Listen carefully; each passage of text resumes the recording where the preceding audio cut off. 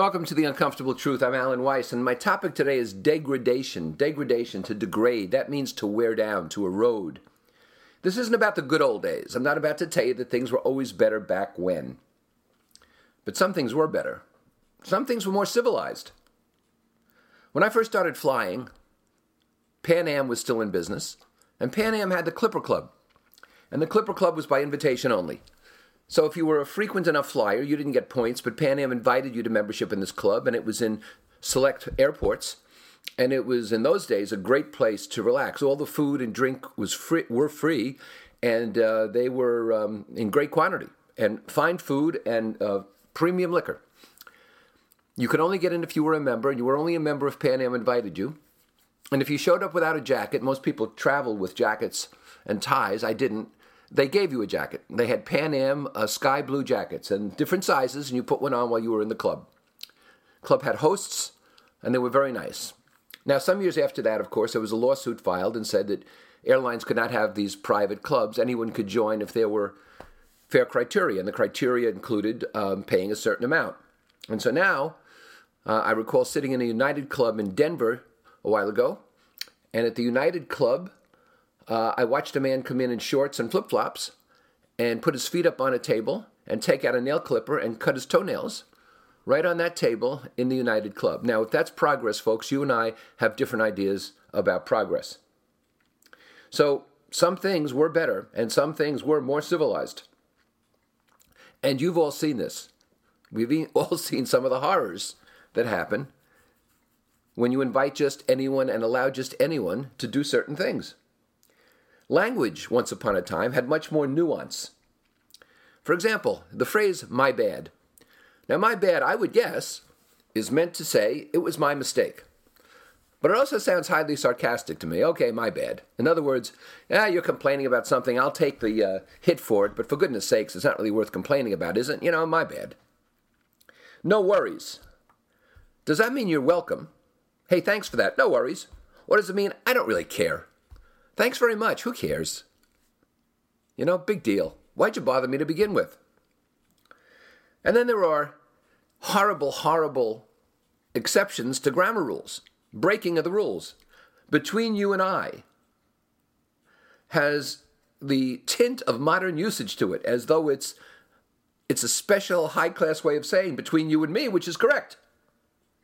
And so modern usage, so to speak, is horrible. Now, to get away from using male and female pronouns, because we have pronoun police, it's suggested that they, a plural, become a singular, so you don't have to say he or she. It gets weirder and weirder. There was a time when first names weren't the default. It's interesting, somebody will call me or write me and say, Alan, I was reading one of your books. I don't know this person.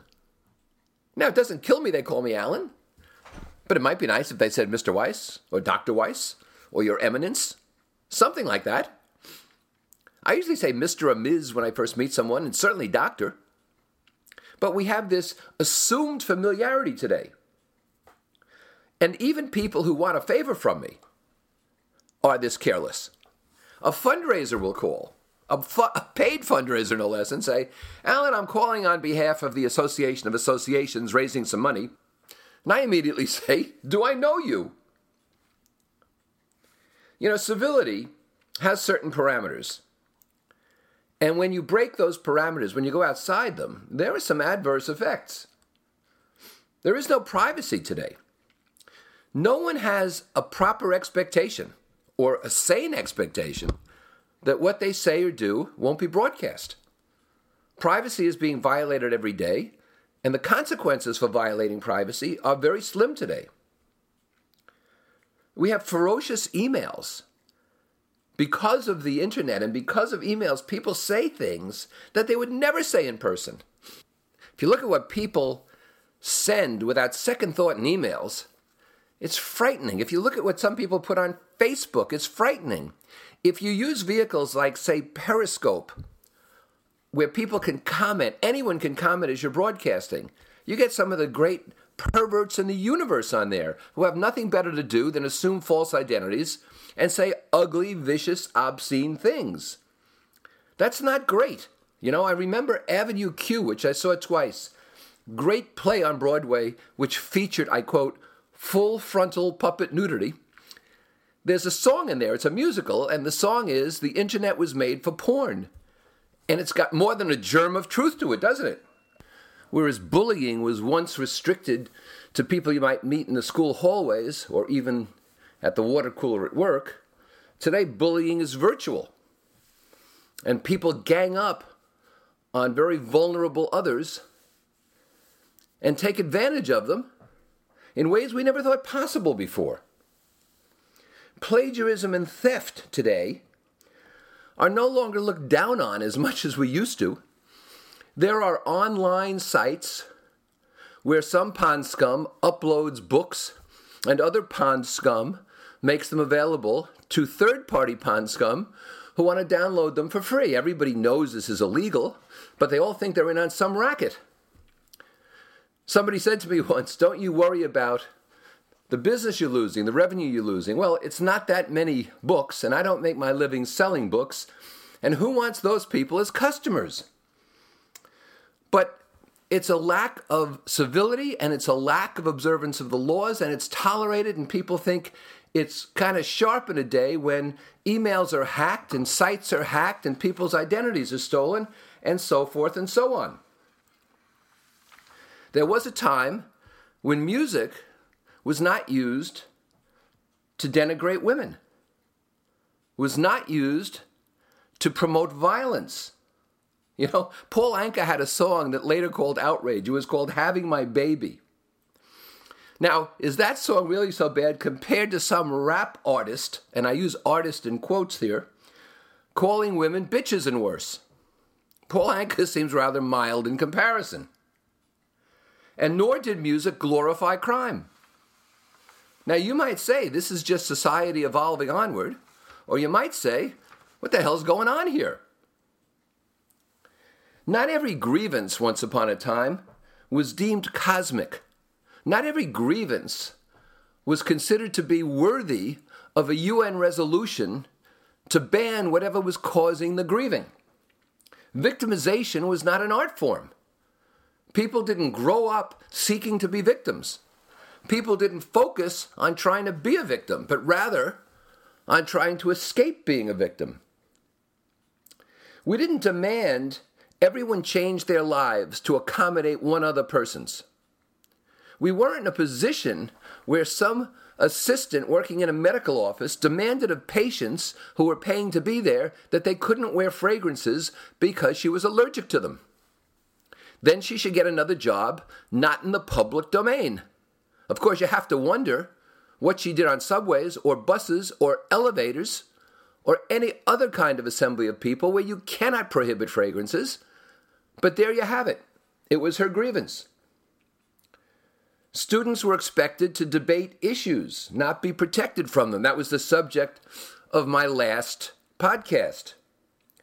You graduated in 4 years, not 6, having done the required work. You couldn't major in things like the study of comfort versus discomfort in my dorm. We've declined in other ways, too, that aren't just a degradation, but are a shame. For example, in those days, there was no crushing student debt. There was student debt, and sometimes it was a little tough to pay off. But in more modern times, the debt is absurd. How can you send someone out into the world with 6 figures of debt and expect them to start a family and make a living and also repay that kind of obscenity? That needs to be changed. We have paralyzing regulations today on small business. And while some might be eased soon, who knows, the amount of regulation it takes in any state to start a business, to run it daily, to report revenues, to comply with regulations, to observe environmental rules, to observe safety rules and everything else. It's not that these things aren't important, but the bureaucracy attendant to them is frightening. We need to enable businesses to thrive, not to struggle. It's hard enough to make a living. We have an increasingly shielded virtual world, a world where we can hide, a world where we can say things and not have to say them face to face, a world of too much anonymity. Just the other day, I got a letter that said, I know you're a major donor to this particular cause, but here's what the executive director is doing, and it's unfortunate and it's not right, and I wanted you to know. But there was no name. It just sounded like somebody else with a grievance, somebody else who feels perhaps they should have been in that position. I'm not interested in anonymity. It's cowardly. And most of the things that go on anonymously over the internet are cowardly. We're also in an age where we feel we can make a quick buck irrespective of whether we're contributing value. I don't care if you call it multi-level marketing or anything else, network marketing. It's a Ponzi scheme. There's no value contributed to the environment. People are paid to bring other people on board, who are paid to bring other people on board, and only the people who started this thing make a lot of money, and the money is not based on anything other than people paying money to try to make money themselves. That's not marketing. That's cheating. And Ponzi schemes are illegal. Ask Bernie Madoff. But we're not Rome. This is not a civilization in decline, because advances today abound. We have great advances in safety. Airline safety in this country is as good as it's been since we started recording it. We have made tremendous advances in health, perhaps not in controlling health costs, but in helping people to lead higher quality lives and longer lives. We've made great advances in travel, with people traveling all over the world to learn more and to understand what the world is about, and to see more things. It's safer to travel. There are more places to which you can travel. Standard of living has increased for everyone, even the poor. Communications have increased. Recreation opportunities have increased. Ironically, one of the only things that hasn't increased, and has probably decreased, is the willingness of large companies to be responsive to customer needs. Just try calling one of their helplines. You'll get somebody somewhere in India or Pakistan or Bangladesh or the Philippines who doesn't speak English very well, wearing an American baseball cap as though that makes them Americans, whose job is not to help you. But, at one time we could cross the Atlantic in 3 hours. That was the Concorde. And you got to cross the Atlantic in 3 hours. Today, it still takes 5.5 to 6.5, depending upon the direction and the winds. Haven't made much progress there. In 1890, this is true, by the way. Everything I tell you is true. In 1890, a steam locomotive traveling from New York City to upstate New York, Rochester or Syracuse, was faster than the train service today. So, as we find good things, why can't we hold on to them and make more of the good things?